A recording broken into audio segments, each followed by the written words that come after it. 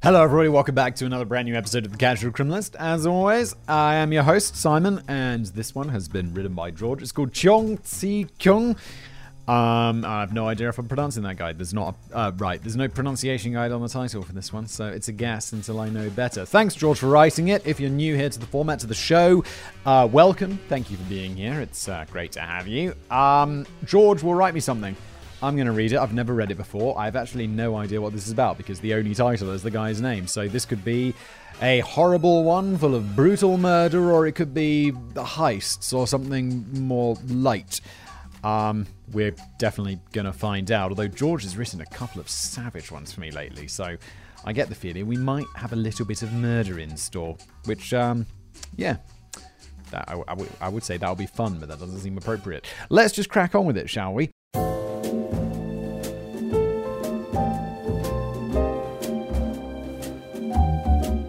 It's the 23rd of May, 1996 in Hong Kong. Inside the recently completed Bank of China Tower, an army of well-heeled white-collar workers toiled away to keep the big arrows on their graphs pointing upwards. The days were long and tiring for this economic ensemble who counted down the seconds as the clock swung around to 6 o'clock.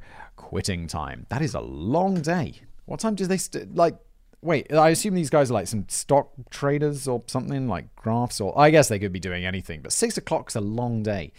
I remember learning, as a kid, to be like, I don't know, I studied business as my undergrad. You'd be like, what sort of careers can you do afterwards? You'd be like, oh, banking. And it's like, yeah, they work all the time. And you're like, oh my God. I mean, as a kid, that sounded good, and now I'm like, oh my God, I'm glad I don't do that. It's like 6 o'clock rolls around, so I better be at bloody home by 6. As soon as the clock struck 6, thousands of men and women up and down the height of the tower let out a deep sigh of relief and began shuffling towards the ground floor. Their days had been long, hard, and tiring, and they just wanted to get home with as few dramatics and inconveniences as possible. None more so than Victor Lee Sarkoy. I've got a pronunciation guide at the bottom here. Victor Lee Tze Keung. Oh my God, his name is so... Sometimes the spelling on the names is so different to how they're pronounced that it's like, I'm definitely going to get that wrong. Like, Jew is Kwai. What is that about? It's like, what is that about, Simon? It's just try being a language you don't speak. Who joined the caravan of fatigued financiers after an arduous day's toil. Oh, I got another note. I've got a long-ass note. A clarification for Simon. The reason for translations occasionally being so separated from reality is colonialism. Oh, wait, not translations. Isn't this like, how do you say it? Like where the name... the pronunciation of the name. There are two primarily transliteration, that's the word I'm looking for, transliteration models that you'll see employed for Mandarin. Wade Giles and Pinyin. Wade Giles was developed in the 19th century by two Western men named, shockingly, Wade and Giles. Their approach to transliteration can be summarized as, this funny language is a bit tricky, isn't it? Oh, we're not having any of that mumbo-jumbo. That's how I imagine all colonists sound. Because they're like, what shall we do? We'll spread the glory of Britain everywhere. It didn't work so great with time. Consequently, transliterations in this system can end up sounding only vaguely reminiscent of their original form, if not flatly incorrect. For example, Mao Zedong would become Mao Si-tung. Si-tung. Okay. Wade Giles is obsolete, but continues to persist in various ways. Pinyin was developed in the 1950s by, get this, actual Chinese people and everything. What a radical concept.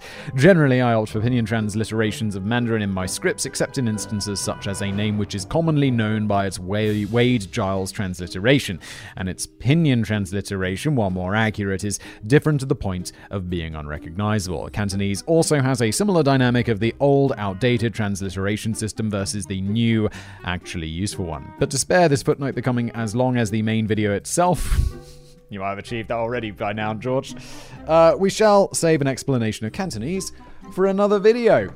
And now, back to today's episode. It was actually longer than any of my asides. That's not true. But where most of his colleagues drifted towards Central MTR Station and the managers drifted toward the taxi rank, Victor Lee curved off toward the car park where he fell into the triple-quilted luxury of a Nissan President's rear seat, because he was not just any banker, he was the eldest son of Li Ka-shing, pronounced exactly as you'd say it as an English speaker. Brilliant. That's a lot easier than the other guy whose name sounds so different. Hong Kong's richest man. So I guess in Hong Kong, Nissan make luxury cars.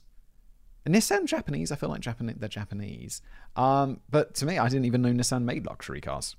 Nissan presidents. Victor Lee Zhe-ju, chauffeur, began driving towards the family mansion in Deepwater Bay Road. Fortunately for Victor Lee, the route was regular and familiar, and he was able to slip into a light sleep as his chauffeur followed his regular route free from input from him. Unfortunately for Victor Lee, the chauffeur was not the only person who was familiar with his route. Victor Lee's serene sleep was interrupted when the car in front suddenly slammed on its brakes and forced the chauffeur to execute an emergency stop, and he awakened with a violent jolt. Anger jointly erupted from both driver and passenger toward the idiot driver in front, but was quickly replaced by fear as the car behind them leapt out into the other lane and screeched to a halt beside them, and the car behind that quickly closed the gap and pulled in behind them, boxing them in from all sides. Balaclava-shrouded men carrying AK-47s piled from 3 cars and stormed towards Victor Lee's Nissan president. Oh my god, that's got to be so terrifying. It's like, yep.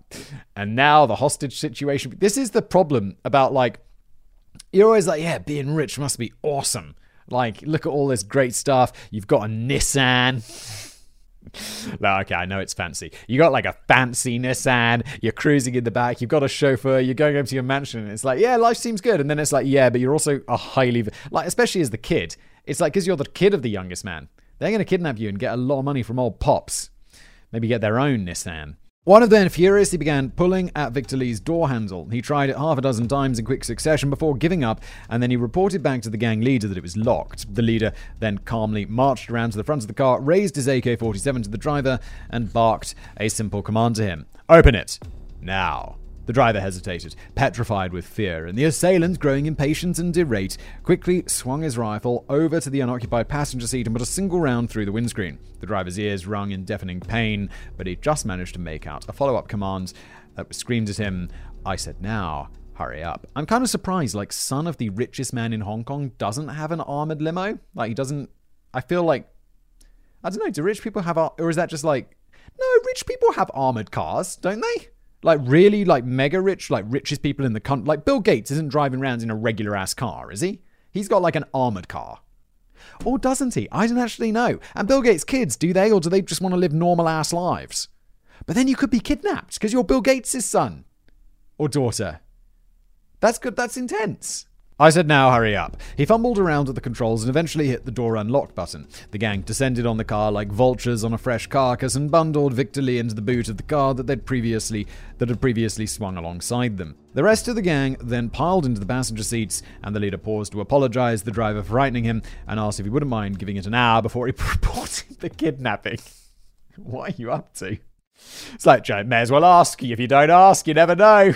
Then they took off down the road, making sure to slow down and blend in with the traffic when they were out of visual range of all witnesses. Victor Lee remained in the boot, desperately trying to maneuver his body around the tight confines that he found himself in. He began fumbling in the darkness around the edge of the boot, desperate to find some kind of release lever or any way of escape, but he had no luck. The stress and anxiety that consumed every cell and fiber of his being only continued to crescendo. Did they plan on killing him? Was this revenge for someone that his dad had wronged? Endless possibilities and betrayals played in Victor's mind, none of which had a happy ending. In this situation, you've got to assume, like, if they wanted to kill you, you'd be dead already. They wouldn't bother kidnapping you and getting you in their car and all this stuff. They'd have just killed you because why faff around with all this stuff? It's kidnapping and it's for money. Surely. That's the only explanation. But also, are you going to be rational state of mind in the boot of the car? And also, my dude, they're going to have checked, like, they're going to have put one of their crony dudes in the boot of the car and be like, yo, Jeff, can you get out of this boot? Is there any lever or anything in there? They'd have checked it really thoroughly. The one way I've heard that you should escape, and I don't know where I heard this from, or probably just saw it in a movie, but you take out the jack, because there's probably going to be a jack like somewhere in there for, if it breaks down, you put the spare tire on, you get that jack out, and then you put it on the ground, and then you gradually winch up the jack into the top of the boot, and at some point that jack's going to just pop the boot open and break the lock, because it's a jack. It can lift up a car, it sure can pop off the boot. So there you go. Just saved your life, didn't I? His pontificating was eventually dispelled when he felt the car take a sharp turn. The ride became suddenly much bumpier, and he felt them moving much more slowly. He assumed because they'd come off-road. He turned his mental attention instead to processing these new events, but before he could reach any conclusions, the car slid to a halt. He heard the 4 doors of the car open, shut, muffled chattering, and footsteps scurrying all around him. Then the sound of a heavy diesel engine that crawled closer and closer towards him. Oh my god. At that point, I'd be like, are we at a junkyard? Are you just going to crush this car with me inside it? That would be f***ing terrifying. Suddenly, the darkness that filled his vision was interrupted by a blinding light as the boot of the car was flung open, and he was hooked up from the car and bundled into the back of a cargo van. At that point, I'd be like, oh, okay, good. We're not being crushed inside a car, because that...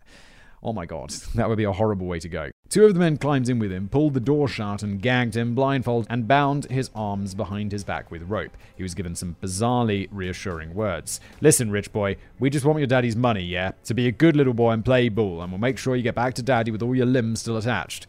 Right? Please note that the quotes in today's episode are generally far heavier laced with blue language than I have depicted. But for the sake of mine and Simon's delicious sweet monetization, I've omitted them. Thank you, George. That's very considerate. I just made an episode. I was recording another episode of another show I do called Decoding the Unknown. It's another podcast. You can check it out. And the literal first word in that script was Nazi. And I'm like, oh, I guess I'm doing this one for free. With that, the kidnappers burnt their getaway car and disappeared into the new territories. The next day, May the 24th, the lead kidnapper woke up bright and early just before the break of dawn. He enjoyed a hearty breakfast of iron Buddha tea and several cigarettes and set out to seize his day. First item was on his to-do list was the important business of meeting at a particular mansion in Deepwater Bay. He grabbed everything he needed to make a compelling sales pitch, a Soviet TT-33 pistol and several pounds of explosives jerry-rigged to his chest in a crude homemade bomb vest. Whoa, it just got taken up a degree. Kidnapping, and now we're on to suicide bombing? He promptly arrived and was warmly welcomed inside the Lee family mansion. He was asked if he would like some tea, but declined and was shown to Lee Ka-shing's office. He got straight to business. He showed him a Polaroid photo of Victor Lee tied up next to a copy of today's newspaper, opened up his jacket to reveal the bomb vest, and said, if you want to live with your complete family again, I need $1 billion cash and no funny business, or I pull the cord. This guy doesn't have a good understanding of finance. Is he talking Hong Kong dollars? Because that's about 10 times less. That's $100 million US. But if he's talking about $100 million, $1 billion US, or 10 billion Hong Kong dollars, does he really think that rich people just have $1 billion in cash? Rich people don't have that much money. It's they obviously have a ton of money, but it's in assets. No one's just keeping $1 billion in cash. It's either in shares of their company or in other assets that are less liquid than cash. What's going on? I guess, theoretically, a very wealthy person could have $100 million in cash, but I'd still be surprised. Surprisingly, Lee Ka-shing made no attempts to negotiate and immediately and calmly agreed to his terms. If you're finding it odd, dear viewers, how calm Lee Ka-shing was between the kidnapping, the losing of $1 billion and the pistol in his face, you're not the only one. The kidnapper himself found the serenity of the situation odd and asked Ka-shing how he could remain so calm in such a stressful situation. He responded, because it's my fault this time. I have such a high reputation in Hong Kong, but I have no precautions at all. For example, if I go to the beach early in the morning, I will drive my car to the new territories at 5 a.m. in the morning. Basically, a few cars can surround me on the roads, and I have no precautions at all. I really need to be more careful, and you have made me aware. I'll be like, at this point, I'd rather him be terrified, because this cool calculating shit has got that Walter White vibe, where it's just he knows.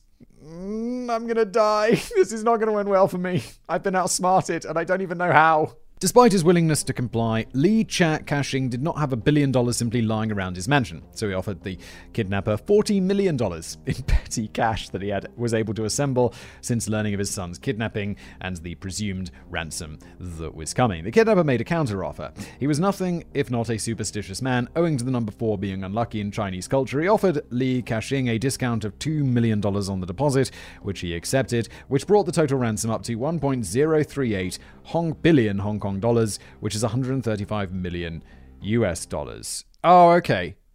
I understand. So he wanted the 40... Okay, so we're talking Hong Kong dollars here. So 135 million USD. And we're talking that the 40 million that he has in petty cash is just going to be taken as a deposit, but he's actually going to take 38 million. So he still wants his billion. He's just like, yeah, I'll take this cash because that's what you have now. Dude. Li Ka-shing also asked for a day to arrange the ransom, to which the kidnapper agreed, and the two parted cordially, as could be in the circumstances. The next day, Li Ka-shing received a call from the kidnapper. He instantly recognized his familiar voice, and he had instructions for him. You've got my money. Good. At some point today, we will come to your mansion in a blue Toyota Corolla. One person comes outside to make the exchange. You or anyone else, I don't care. If I see 2 or more people, the deal is off and we leave. If I see any police, we kill your son and as many of your family as we can before the police take us down. Got it? And that is exactly what had happened. True to their word, the kidnapper and his gang arrived at the mansion, and in a surprisingly cordial exchange, $1.038 billion is counted. Victor Lee was released from the car and the gang sped away. 135. I mean, $1 billion is absurd. It's kind of like Dr. Evil insane. But like, still, $135 million in cash? Does that even fit in a car? $1 million fits in a shopping bag, which is kind of crazy and surprising. I don't know what the largest note in Hong Kong is. Hold on. Whoa, they have a $1,000 note. Oh wait, but that's only $100 or something. So let's assume it's roughly the same size. The money's going to be about, the value-wise, is going to be about the same volume as Hong Kong. So that's 135 shopping bags full of money. Does that fit in a blue Toyota Corolla? It's kind of intense. Days turned into weeks in the Lee household, and the family began to move on and get back to their normal lives. Li Ka-shing was happy to simply have his son returned unharmed. Money be damned. The stress and anxiety that permeated the air and conversation during these agonizingly stressful few days was replaced by serenity and calmness. The peace was shattered, however, when several weeks later a call was forwarded to his office, and a hauntingly familiar voice sat on the other end of the line. It was the kidnapper. Ka-shing instantly turned pale as a bedsheet as dread consumed him. His heart began smashing against his ribcage 200 times a minute as he ran hypothetical situations through his head, none of which predicted a happy ending to this phone call. Wait, how? They don't have anyone. And surely he's increased his security since having to pay out $1 billion. Had another family member been taken? Surely not. He had upped all their security with what he thought was a blank check. There we go. But why else would he be calling? Nervously, he summoned the breath from his lungs to ask the kidnapper what he wanted now, terrified of the answer he would receive. Why are you calling? Li Ka-shing asks. Mr. Lee, can you teach me how to invest my ransom money? No, dude. You can't be f***ing serious. That is... I don't even have words. What are you doing? Ladies and gentlemen in the audience, now let's all take a moment to pause and fully appreciate what we just heard. This man had secured $1 billion ransom from Li Ka-shing and now called him up to politely ask for tips on how to invest it. Li Ka-shing responded much more politely than I would have done in this situation. It has to be said, telling the kidnapper, I'm afraid I do not have an answer. I could teach you to be a good man if you asked other things, but you do not. You have only one path. Fly far and high, or else your ending will be a sad one. There's a note. In this business, we call this foreshadowing. Oh my god, this guy is Walter White. You're goddamn right. He's gonna set those watches. And I just get, this is some rich people, supervillain shit, right? He's just gonna come back and end this guy's world. At least I hope. I mean, I don't know. He just kidnapped and he didn't murder anyone. But I just get the feeling this is going to be like some, what's that movie? Taken. I have a very special set of skills. And in this case, Li Ka-shing's like, I have an extraordinary amount of money. You're going to pay. But just who was the kidnapper? I hear you all screaming. His name was, pronunciation guideline, Cheung Tze Keung, a man who ransomed the children of business moguls for billions of dollars, a man who stole hundreds of millions of dollars from armored vans, a man who to some was a working class hero and a model Robin Hood, and to others was a terror of the 1990s, a man who to others is simply the epitome of pre-handover Hong Kong celebrity gangster. If you thought Yip Kai Foon's story was crazy, ladies and gents in the audience, buckle up, because you ain't seen nothing yet. Yes, Yip Kai Foon, I believe, has gone out by the time I'm recording this. We're quite far ahead. Recorded on Casual Criminalist. That was a previous episode that George wrote for me. Early life. Born on the 7th of April 1955, Cheung Tze Keung was born to... Let's just call him Cheung from now on. Because, oh my... was born to a farming family in the mountainous area of Shaoxing. There's no pronunciation guide. What am I supposed to do, George? Guangxi province on the Chinese mainland. His family were dirt poor during his infant years, and his sister died of starvation during the Great Leap Forward. His father... The Great Leap Forward. The most ironically named thing ever. His father eventually smuggled his family into Hong Kong to try and find a better life for themselves. They settled in Causeway Bay, and Cheung attended primary school in Hong Kong between the ages of 6 and 11. He was a bright and hard-working high achiever in school, but was constantly bullied and harassed for being newly arrived as an immigrant from the mainland. Eventually, he learned that might was right and overcame his bullying by punching his way to the leadership of the toughest gang in school. His father was a poor and humble man by birth and had little formal education and even less money to support his family's new life in Hong Kong after their arrival. Fortunately, however, he did so happen to have quite the knowledge of and interest in traditional Chinese medicine, so after working as a labourer, living modestly and saving what money he could, he made the undeniably pragmatic choice to open a medicinal herb store on Temple Street, Yau Ma Tei. He also ran an illegal ziffer lottery to help supplement his family income. I could make a joke about gambling and Chinese medicine here, couldn't I? Could be like, well, if you're a crook, both of these things totally fit for you. Life began to improve for Cheung after opening their medicinal herb store and lottery racket. They were by no means rich, but through hard work and labor, they had escaped the worst depths of crushing poverty. Did they, though? Didn't his sister die in the Great Leap Forward? That sounds like the worst depths of poverty. Or was that his... I don't remember who that was. Doesn't matter. Let's carry on. They had earned enough money to enjoy life from time to time, and Cheung eventually dropped out of school at the age of 11 to help his father run the family business. Oh, I see the problem with using his... I've been shortening it, but I've clearly confused the father and the son, haven't I? Because I'm shortening the name because it's hard. He received the remainder of his education on the streets of Yau Ma Tei. Here, he was exposed to all kinds of vices and corrupting influences. He was first arrested at the age of 12 for pickpocketing, and by the age of 16, he was already a 14K triad member. I don't know what that is. It must be some sort of gangster rank. Between the ages of 12 and 20, he was arrested over 15 times for assault, theft, robbery, conspiracy to commit robbery, and a plethora of other minor offenses. Robbery, assault, minor. Okay, I guess assault can be minor. You can punch someone in the face and say that's a fairly minor crime. But robbery? Robbery's not theft. Robbery's like, I can't remember what it's with, but it's like with a malice or aggression or something, right?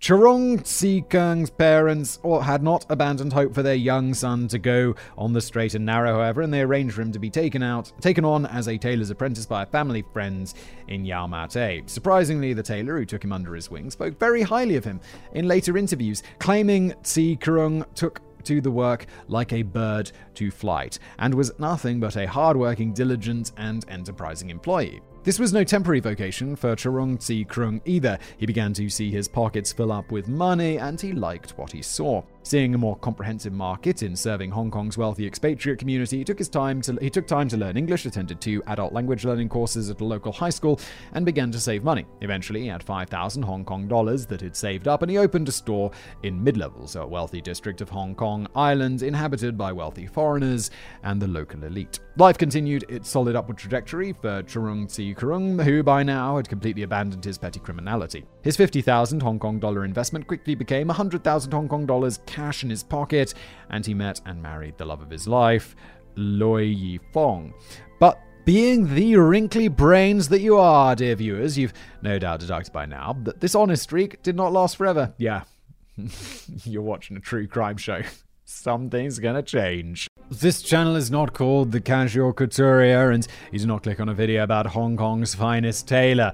Sure enough, it didn't take long for Cheung Tze Keung to surrender to the seductions of his old habits when he found his climbing of the economic ladder to be a bit too slow for his liking. Yeah, it's like, yeah, I'm doing well. I wish I was just doing better. It's like, yeah, he's having a successful business, but he's just like, man, it's just not fast enough. Come on, we got to get some crime on the case. One day in late 1989, Wang Fanqi, an old friend of Cheung Tze Keung's criminal past who had never abandoned criminality, just happened to visit his store to check in on his old pal. Drinks and pleasantries were shared aplenty in the pair's reunion, but one anecdote in particular stuck in Tze Keung's mind. If you want to become prosperous, you have got to go the wrong way and have a careful plan. We are just like tailors. We need to be seamless, but unlike tailors, our rewards are vast and considerable. Yes, but also, they're vast and considerable, but also potentially prison. With that phrase, a seed was planted in his mind, a seed that would be watered and nurtured by Cheung Tze Keung and Lo Yang Feng's own materialistic desires, and it didn't take long for that seed to blossom into a verdant flower of armored van robbery. Armored van robberies. Cheung Tze Keung's first armoured van robbery occurred at 12:30 p.m. on the 22nd of February 1990. The police received a distress call from a security company pleading for help. One of their armoured vans left the cargo terminal at Kai Tak International Airport at 11:30 a.m. and was supposed to call every half an hour to report that all was well. They'd spent the last half hour trying to get information. They called the car phone in the armoured van, the personal phones of the crew, and they even called the family members of the crew to try and get any information. And finally, fearing the van had been robbed, they decided to get the police involved. If I'm like running an armored van company and it's like, all right, guys, call in every half an hour to check in, and I didn't get that call, and then I phoned their van, and then I phoned one of their mobile phones, I'd be like, yep. We are It's like, you know what's going on. You know they've been robbed. Call the police then. Don't be like, yeah, shall we phone Peter's family? Just, maybe he had something going on that day.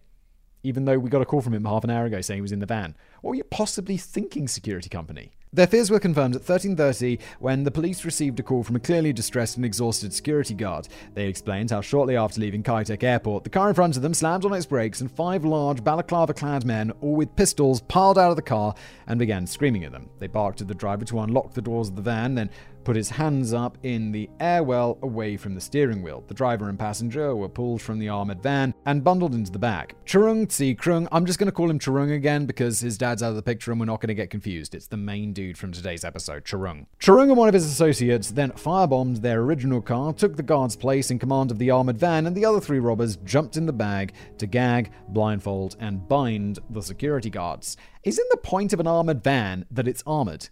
Like, if you're driving an armored van and anyone can just get in with a pistol, what's the point of it being an armored van? You may as well just have a regular van.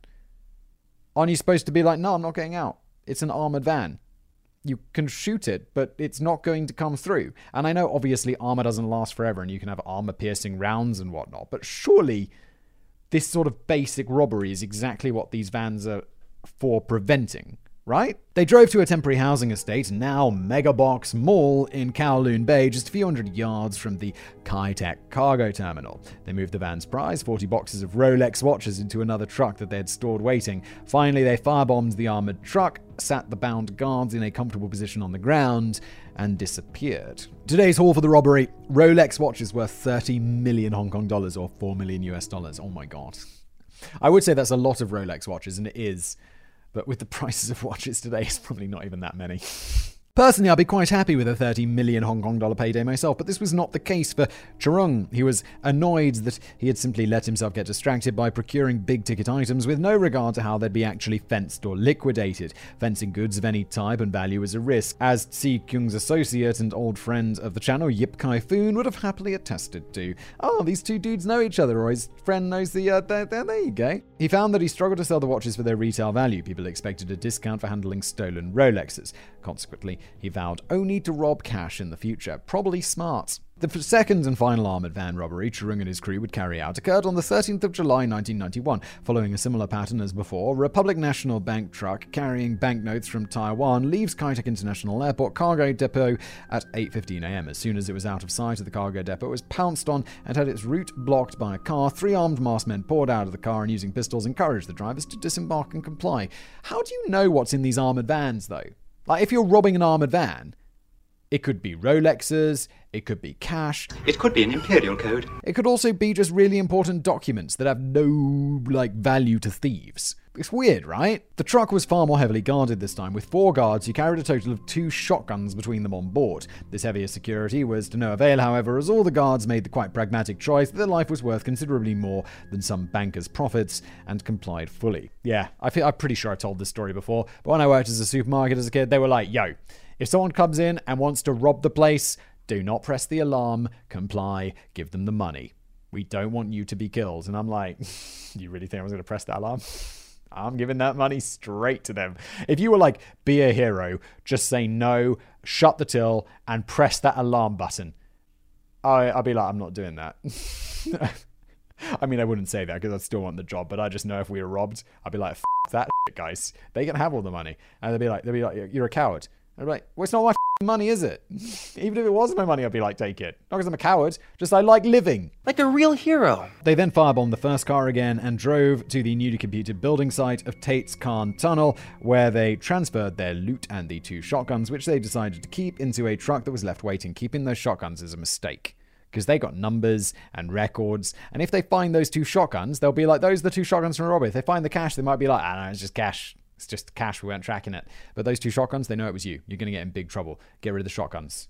You've already stolen loads of money. Buy some shotguns. They then firebombed the armored truck and left the guards in a comfortable position to be found or wiggle free on their own accord. Total haul for this robbery, 170 million Hong Kong dollars, $22 million USD in cash, and 2 Remington Model 870 shotguns. You got $22 million in cash. American. You can buy as many Remington Model 870 shotguns as you want. It doesn't matter how expensive they are. There's probably not that many in the world. This winning streak would not last forever, however. Cheung had made mistakes, large glaring mistakes that would soon lead the police straight to him and see him thrown before a judge before he could commit another robbery. But how? I hear you scream in the audience. His plan sounded watertight, did it not? He changed vehicle multiple times, destroyed evidence. What went wrong? Loads of stuff. This isn't like some genius supervillain car robbery. He could have been caught on camera. They could have seen the license plate on the car that he pulled up in. Maybe that was stolen. Maybe they can trace it to a theft earlier, which was caught on camera. There's tons of ways they could get caught. Indeed, Cheung was extremely meticulous in making sure that he did not leave any evidence behind, even going so far as to have his crew superglue their fingers to avoid leaving prints. Smart. But it was not meticulous enough, because when the wrinkled brains at the Hong Kong Police Force CID began examining what evidence they did have, they uncovered a paper trail that pointed squarely at Tze Keung. Firstly, both robberies were connected by having almost identical modus operandi. That's circumstantial though. Then detective noticed that both robberies hit the highest value cargo moved on their respective days, leading them to believe that an insider was involved. Okay, so that's how they find out what's in the vans. As what were the odds of 2 random robberies just happening to hit the most valuable vans each time? With that in mind, they created a very large proverbial Venn diagram and saw who, if anyone, happened to land in the middle. They discovered only a single person of interest, Lo Yang-feng, who you might remember as Cheung's wife. Guys, this is like far from a watertight plan. Your wife, who works at the airport, is telling you which security vans to rob. How do you not know this is going to go wrong? Not only was Lu Yangfang employed by both companies when they were robbed, she was employed in the same role as a data input officer. In both companies, she had full knowledge of the timings and routes of every armored van. She could see what goods they carried. She could see the amount the security guards posted to each van and the amount of firearms being carried. Needless to say, the police found this somewhat suspicious. Yeah, it's mad suspicious. You don't have to be a wrinkled brain to know that one. The police knew she couldn't be directly involved in the robberies, as the security guards interviewed all unanimously agreed that only men robbed them, and what's more, she had a watertight alibi, being at work during both robberies. Suspicion then naturally moved to her close male friends and family. The police began running background checks for Cheung, among others, and found that his tailors had been robbed 18 times in the few years it had been open. Either Cheung had biblically bad luck, or he was as bent as a 9-bob note. Having a correct hunch that Cheung could be their man, they arrested him and brought him in for a lineup in front of security guards. Luckily for him, however, no one fingered him and he was released on a 10,000 Hong Kong dollar, $1,200 US bail. Unluckily for Cheung, the following day, one of the guards returned to the police station. He claimed, in fact, that he did recognize the man and gestured towards a photo of him.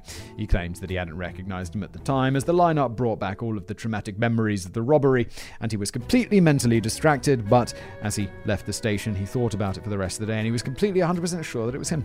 Cheung was immediately rearrested and charged with the robberies. Following a short trial on the 12th of September 1991, he was found guilty of armed robbery. He's going to get a long sentence. These are fairly serious crimes and amounts of money. 20 years, maybe?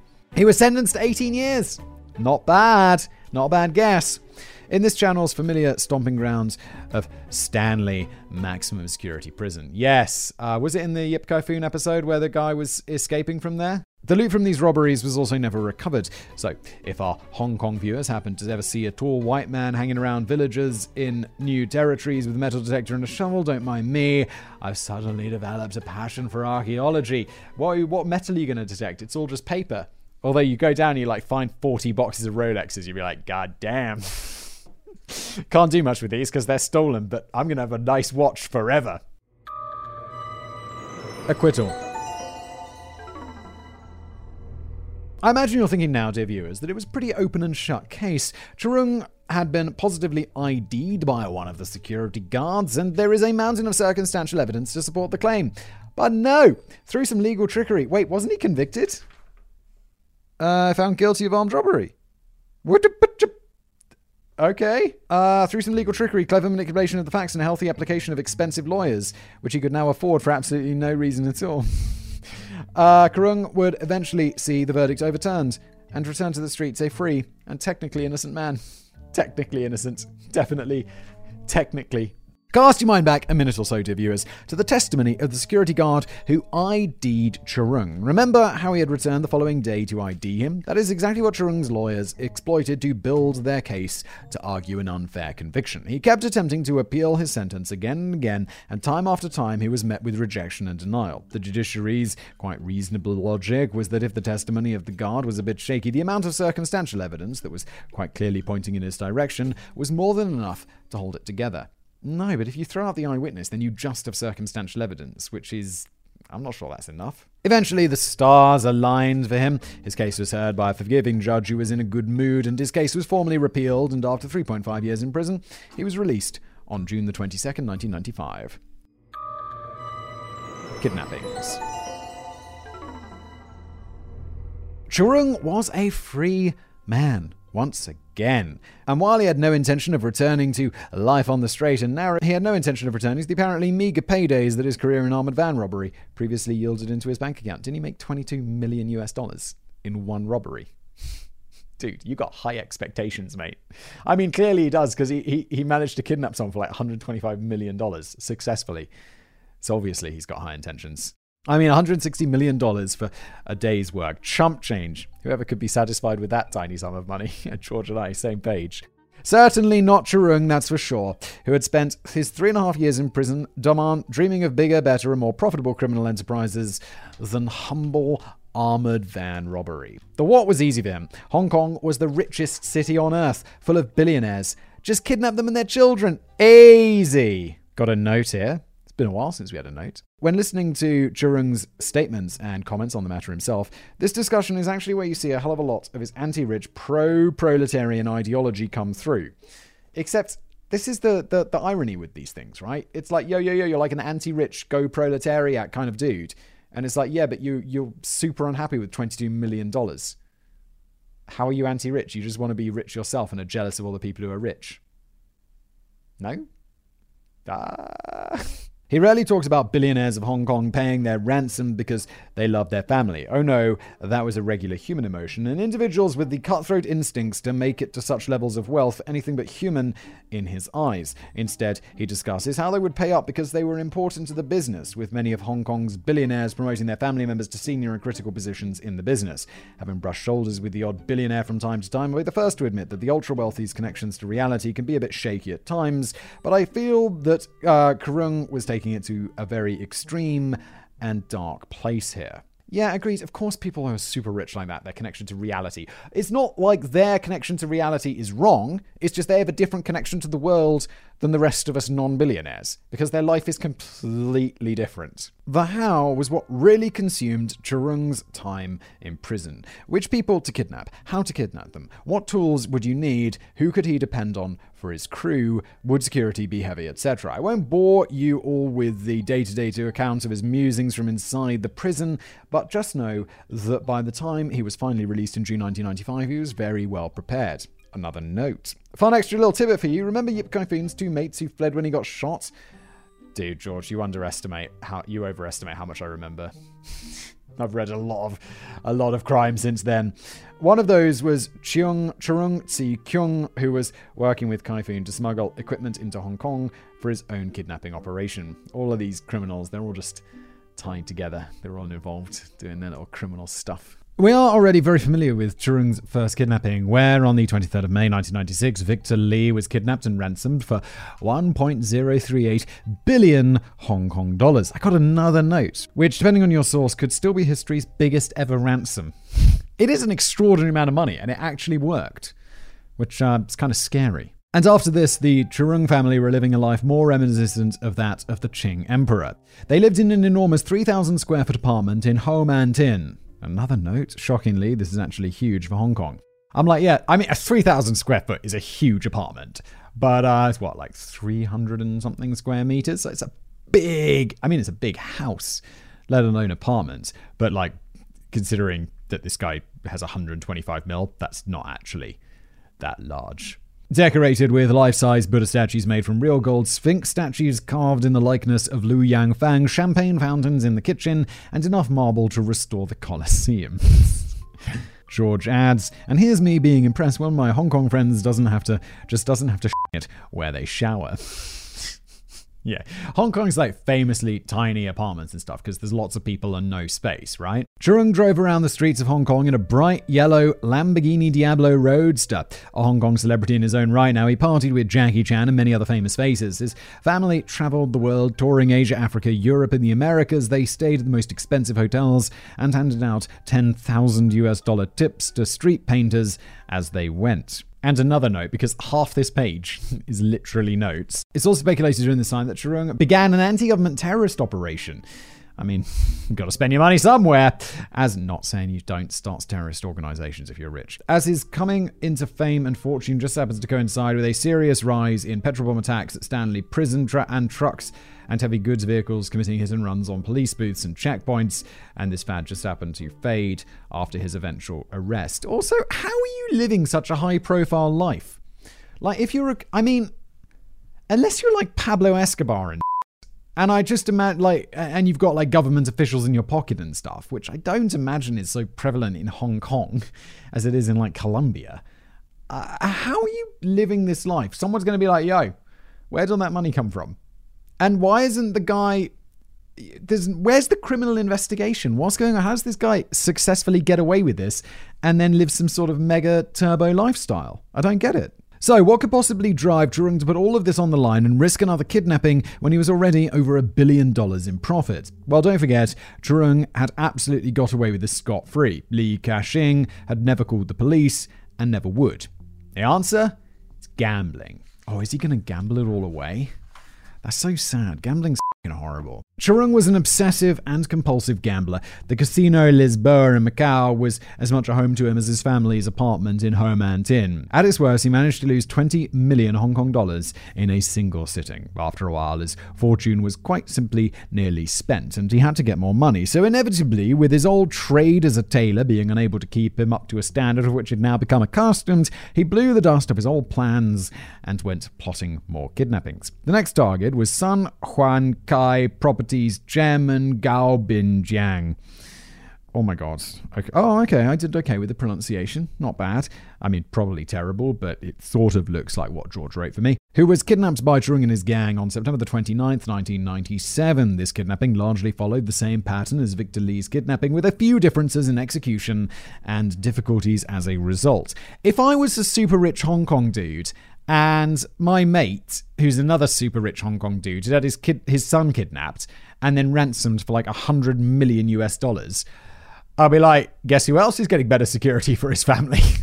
This time, they had kidnapped the billionaire proper rather than one of his children. This surprisingly gave them significantly less leverage than kidnapping an heir. It was conceivable that Victor Li could have become more trouble than he was worth, and the gang would simply have killed him and sought another opportunity. They couldn't kill Guo Bingjiang, as any prospect of ever being paid would go with him, and Bingjiang knew this. Furthermore, Guo Bingjiang was significantly less compliant than Victor Li and his father had been. They initially demanded a $2 billion ransom, and he flatly refused this, his only counter-proposal being that they release him immediately and that he'd think no more of it. Oh my god. That is so intense. It's like, yes, you absolutely have two options. You can ransom me and attempt to get 2 billion Hong Kong dollars out of me, or you can release me and I won't destroy your life. I won't come after you and your family and make them pay. This is some supervillain shit and I love it. Cheung's response to these issues was torture. Guo Bingcheng was placed inside a 4x1 foot crate and left curled up for days. He was never let out of the box until he became more agreeable, and he was left in the small crate to eat, sleep, drink, and defecate. On October the 3rd, after 6 days inside the box, he gave in and negotiations began. They agreed on a $600 million, $80 million US ransom, and after making the call to his family to organize the money, he was released from the box. It's important, viewers, that we remember the toll that this torture took on Cheng. The poor man suffered greatly during this ordeal, and he found himself emotionally scarred, being all but a shut-in in the immediate wake of the kidnapping. He was diagnosed with PTSD and depression, and it took over a year of daily intensive psychological treatment and counseling for him to be able to return to something resembling his normal self. Still to this day, he suffers from occasional night terrors and claustrophobia. Downfall and arrest. Cheung's downfall came as quick as his rise. One moment he was the darling of the Hong Kong underworld, a celebrity gangster had totally gotten away with it. He had cars, money, and the next minute he was being tied against a post in Guangdong to face a firing squad. Oh shit, they have firing squad in Hong Kong? Oh my. Like the cliched downfall arc of any good mobster movie, Cheung's fall came because he got too greedy and he got too complacent. He made sloppy mistakes and assumed that just because he had been able to manipulate a legal system once, he'd be able to do it again. His downfall came when he began planning his third kidnapping. Now this was to be a big one, bigger than any of the two that he'd carried out before and more expensive to boot. For this he penned a very specific shopping list. AK-type rifles, 4,000 rounds of 7.62 by 39mm ammunition, 2,000 detonators, 700 meters of fuses, crates of tear gas and explosive grenades, and the piece de resistance, 1,000 kilograms of explosives. The context at home, dear audience, this is roughly the same explosive yield as a V2 rocket. Holy shit, is he planning on taking down the government? And how is someone buying all of this stuff and not getting on some watch list? With all this money, he's a high-profile guy. What's happening? Shockingly, he managed to find the bulk of this shopping list seemingly rather easily. On January the 8th, 1998, his first shipment arrives in the Saiwan docks from a country I shall mention because their immigration department is already crabby with me enough as it is. But here's a clue. It's not China or Russia. Oh, okay. Oh, wow. There's a note for me here. And George has just left a private one for me telling me which country it was, and it wasn't the country I thought. In this initial shipment was 800 kilograms of explosives, several crates of bullets, and a healthy sprinkling of AK-type rifles. This cash is immediately loaded onto trucks, snuck past the dock security, and hidden in an old village house in Ma So Lung. Oh my god, pronunciation. It's hidden in some place in Hong Kong, or China maybe, who knows? They're hiding their stuff. Reports are mixed on what Cheung actually planned to do with such a healthy cache of weapons. Some of his associates interviewed after his downfall say he eventually planned an assault on Stanley Prison to rescue his comrades, including our favorite gold robber Yip Kai Foon. Others state that he was planning some kind of campaign against Tung Chee-hwa, the chief executive of Hong Kong. Whether this campaign would have been a typical kidnapping or drifted into the realm of terrorism, we can only speculate. Whatever his intentions with this healthy injection of armaments into his organization, Cheung needed to get his crew back together, so he crossed the border to the Chinese mainland to gather his followers. His first stop was Guangzhou to find Hu Jishu, the number 2 in his criminal enterprise. They spent a day together in Guangzhou, drinking, catching up, and chewing the fat, before making their way to the Imperial Hotel in Shenzhen on January the 16th. They stay here for several days, making plans and gathering their comrades, but a problem starts to emerge. As each day passes, Cheung spends less and less time at the planning table and more time at the window, twitching the curtains, getting increasingly paranoid that he's being watched by the police. I don't understand how he cannot be watched by the police by now. He's an extremely lavish lifestyle with apparently no legally gained money. Surely you just got to assume the police are watching. The twist here, folks, is he wasn't wrong.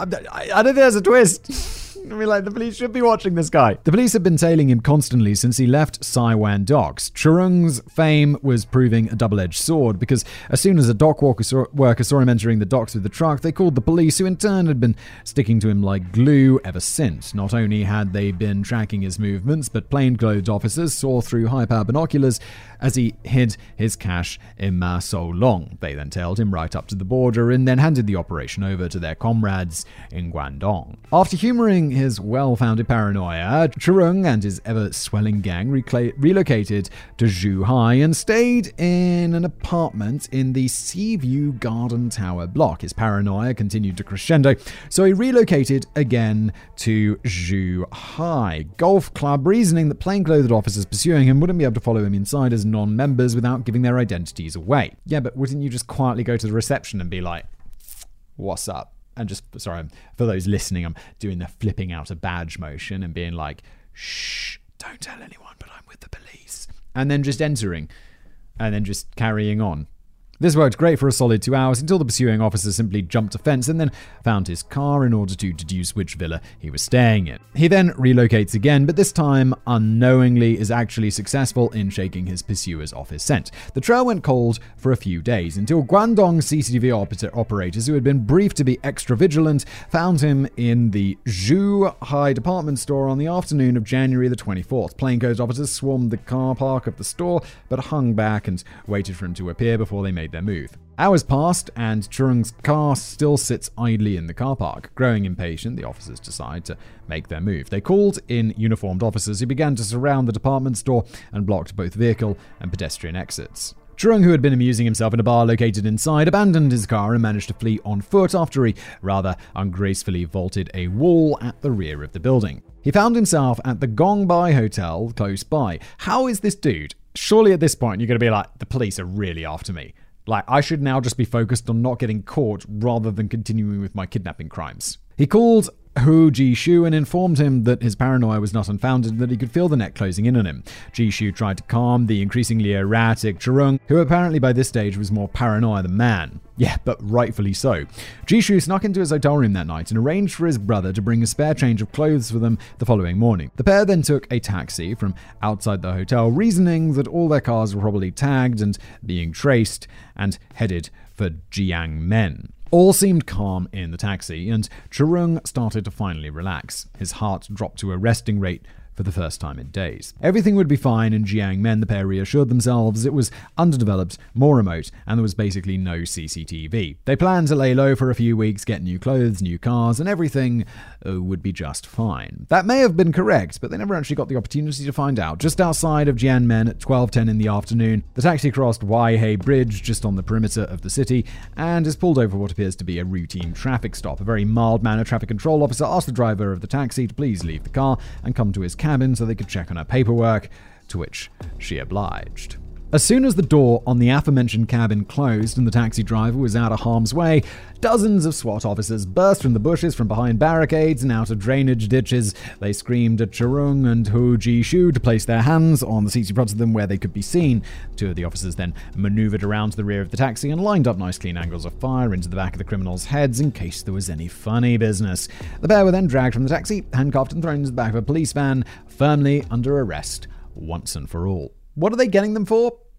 Planning a kidnapping? Did they? Oh, all of the guns and the bombs and the weapons. I mean, that's so much stuff that's like you got to be able to go to prison forever for like importing as much explosives as was in a B-2 rocket, right? Trial. Now that Cheung was finally in custody, the police moved to dismantle his entire operation. The Hong Kong and mainland police knew everything. Cheung had been living as a criminal celebrity for quite some time now, hardly being subtle or incognito, and the police on both sides of the border had been exploiting this to gather every single piece of intelligence that they could on him, just in case he ever went back to his old ways. How about finding him about the things that he did to get all that stuff?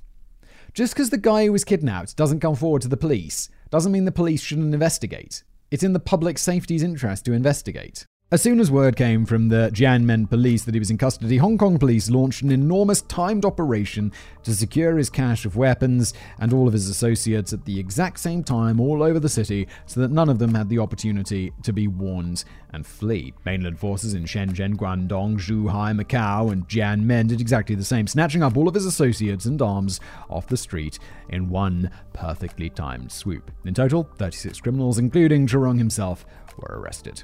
Needless to say, Cheung was caught red-handed and was firmly up the proverbial creek without a paddle. But this did not seem to sink into him. He was the absolute picture of arrogance during his arrest. He tried to insist that his arrest was wrongful and he was going home, complained that his cell wasn't luxurious enough, and taunted the police officers, explaining to them that they would all look like absolute knobs when he walked free. If, for no other reason, he was arrogant because he believed he would answer for his crimes in a Hong Kong court, not a mainland one, the latter having the death penalty and the former not so. Because of course he fled to China, so he's arrested in China, and China, pew, pew, whereas Hong Kong, that's why I was quite surprised that Hong Kong had the death penalty, because they don't have the death penalty. That would be China. Cheung confessed to the kidnappings without hesitation when in custody, as he believed that he was in the clear for those crimes. He hoped that by showing remorse and repentance for something he couldn't actually be convicted for, he would be afforded leniency in line with the long-standing Chinese criminal justice principle of leniency to those who confess their crimes and severity to those who refuse to cooperate. But fortunately for Cheung, his confessing for some of the crimes he was clearly guilty of destroyed all appearances of sincerity. Cheung denied paying for the explosives, but not his involvement with the cash altogether. His strategy here was quite blatant: to salvage his life, not his freedom, by reducing his role from that of a leader, and therefore the principal offender for the trading of explosives, a capital offense, to that of a humble hired goon, guilty of handling explosives. Cheung was a pragmatist and a survivor,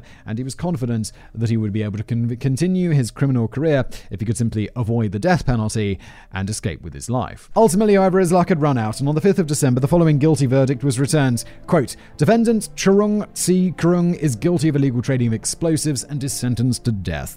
Is guilty of kidnappings and is sentenced to imprisonment for life, deprivation of political rights for life and confiscation of RMB 662 million, is guilty of smuggling of arms and ammunition and is sentenced to life, imprisonment for life, deprivation of political rights for life, and confiscation of RMB 100,000. It is the decision of this court to impose capital punishment, deprivation of political rights for life, and confiscation of 662,100,000 RMB. That's a hell of a sentence. So, of the kidnappings, which he thought he was safe for, that's what actually gets him the death penalty. Well, bummer. After this verdict was returned, 2 large officers immediately flanked Cheung and ushered him out of the courtroom. With no reprieve for a last meal or to relieve himself, Keung was led straight out of the courtroom and towards the yard. No f***ing way. No. They just take him outside and f***ing shoot him after the verdict? That's so intense. The opulent marble and carved wood that lines the walls of the courtroom gradually gave way to the unpainted concrete as they descended down a long staircase. Heavy steel door opened onto a drab-looking courtyard. No f***ing way. Is that really how it works? I thought that was just like, wasn't Ceausescu killed like that? There was like some kangaroo court and they just took him out and shot him. It's like, is this how it really works? Don't commit crimes in China. God damn. A heavy steel door opened onto a drab-looking courtyard. Cheung was pushed outside and was greeted by the sight of 6 correctional officers standing at attention with Type 53 SKS rifles all secured across their chests. The 2 officers who led him from the courtyard pushed him to a thick wooden stake planted firmly in the ground, secured him upright to the post, blindfolded him, and walked away. An officer then marched adjacent to the lined-up men, came to a halt with heavy stamp, and barked orders to his men. Section attention! Make ready! Aim, fire. A deafening chorus filled the courtyard as the 6 men unleashed their volley, and Cheung slumped to his knees, dead. The life and story of history's most prolific and successful kidnapper were over. And there's a little note here. I hope you will forgive me a little whinge now, dear audience. You know that fun fact you always see, only 1 man in a firing squad is given a real bullet? It's absolute bollocks. Wait, no. 1 man is... wait. My understanding was there's like a group, let's say 6 men. 1 of them has a blank, the rest have real bullets. So it's just that you might not have killed him. The person who's been convicted. But maybe this is completely wrong. For starters, blank rounds look very different to live bullets. They have no head. Instead, the casing extends further and roughly mimics the shape of a real bullet head, and then it's pressed together at the end. Yeah, I've seen like blanks and compared them to real ones, but I always assumed that the guys, the people doing the shooting didn't know. They were handed loaded weapons or something. Even if someone else loads your rifle, blank rounds produce no recoil. You know if you've ever fired a live round or a blank. Yeah, that's fair. Although I never thought about that. I fired both live rounds and blank rounds. And yeah, I have to say I haven't thought about the recoil, but that does make perfect sense. Morality. To some people in Hong Kong and Guangdong province, Cheung was and remains something of a folk hero, a Robin Hood type figure who stuck it to the rich and was always generous and kind to the little guy. But does he deserve this legacy? As a humble YouTube scriptwriter, these big moral questions tend to be considered above my intellectual pay grades, but if you were to force me to pick a side, I'd come down condemning Cheung wholeheartedly. As someone who grew up exceptionally poor myself, it's easy to surrender to this very sexy, but let's be frank, rose-tinted image of Cheung. The man was a violent criminal who had no issues using extreme violence and torture when it suited his ends, and that's enough to earn him my contempt. Up to his death, he remained proud of both the scale and technical accomplishment of his crimes and the, as he perceived it, lack of bloodshed. He believed the van robberies were only robbing insurance companies who had money to lose, and that kidnapping the rich didn't matter because they were hardly left without after losing the, as he perceived it, trivial amounts of money from whom he took it. What do you think, Simon? And what does the audience think in the comment? Well, use the comments audience. I think, I often when you hear about these Robin Hood characters, like in real life, it's, okay, so they basically were stealing and they gave a small amount of that money away, and they always justified it with insurance companies, or it's insured by the government, or blah, blah, blah, blah, blah. And it's like, well, you're always stealing money from someone. Those insurance companies are probably publicly traded, and people have their pensions invested into all of that and all of that stuff, and then the stock goes down a tiny bit. And yes, while it's barely imperceptible, I'm sure, some regular person is losing at some point. And then when it's like insured by the government, well, then everyone loses because that government money is obviously the people's money. And I think then when it's like they give the money away, it's not like, I don't know, Pablo Escobar is the one who comes to mind, of a guy who actually gave away a ton of his money and built all these like football stadiums and stuff in his own like original village and stuff. But I mean, weight of things, he was a horrible monster. And weight of things here, this guy locked a guy in a box for like a week and makes him shit and eat in this box. He's not like some Ed Gein motherfucker, but he's not a good person. And I don't think he should be a folk hero. I also don't think he should be immediately pronounced guilty and then taken out back and shot either. I think that's also insane. Dismembered appendices. I wanted to give correct and proper context for the capital punishment judgment, but couldn't find the appropriate place for it in the main body of the script. So allow me this appendix, please, dear viewers.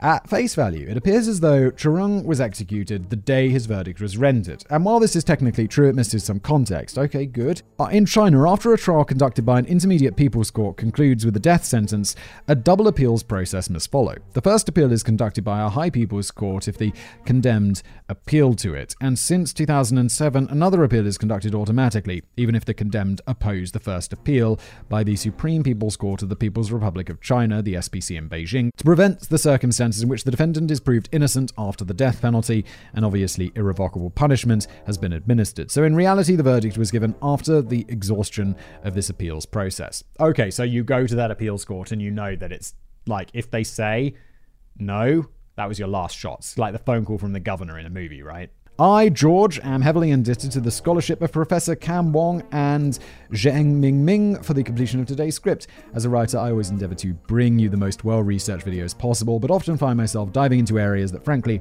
are significantly above my intellectual pay grade. Books such as One Country, Two Systems, Cross-Border Crime Between Hong Kong and China by Professor Wong are invaluable sources for myself as a writer who wishes to accurately report on a complicated legal matter without having to complete yet another bachelor's degree prior. I would strongly recommend this book for anyone fancying a brain-melting but fascinating insight into Hong Kong and the PRC legal systems, as well as Chinese Tycoon by Zheng Ming, with the latter sadly only being available in Chinese.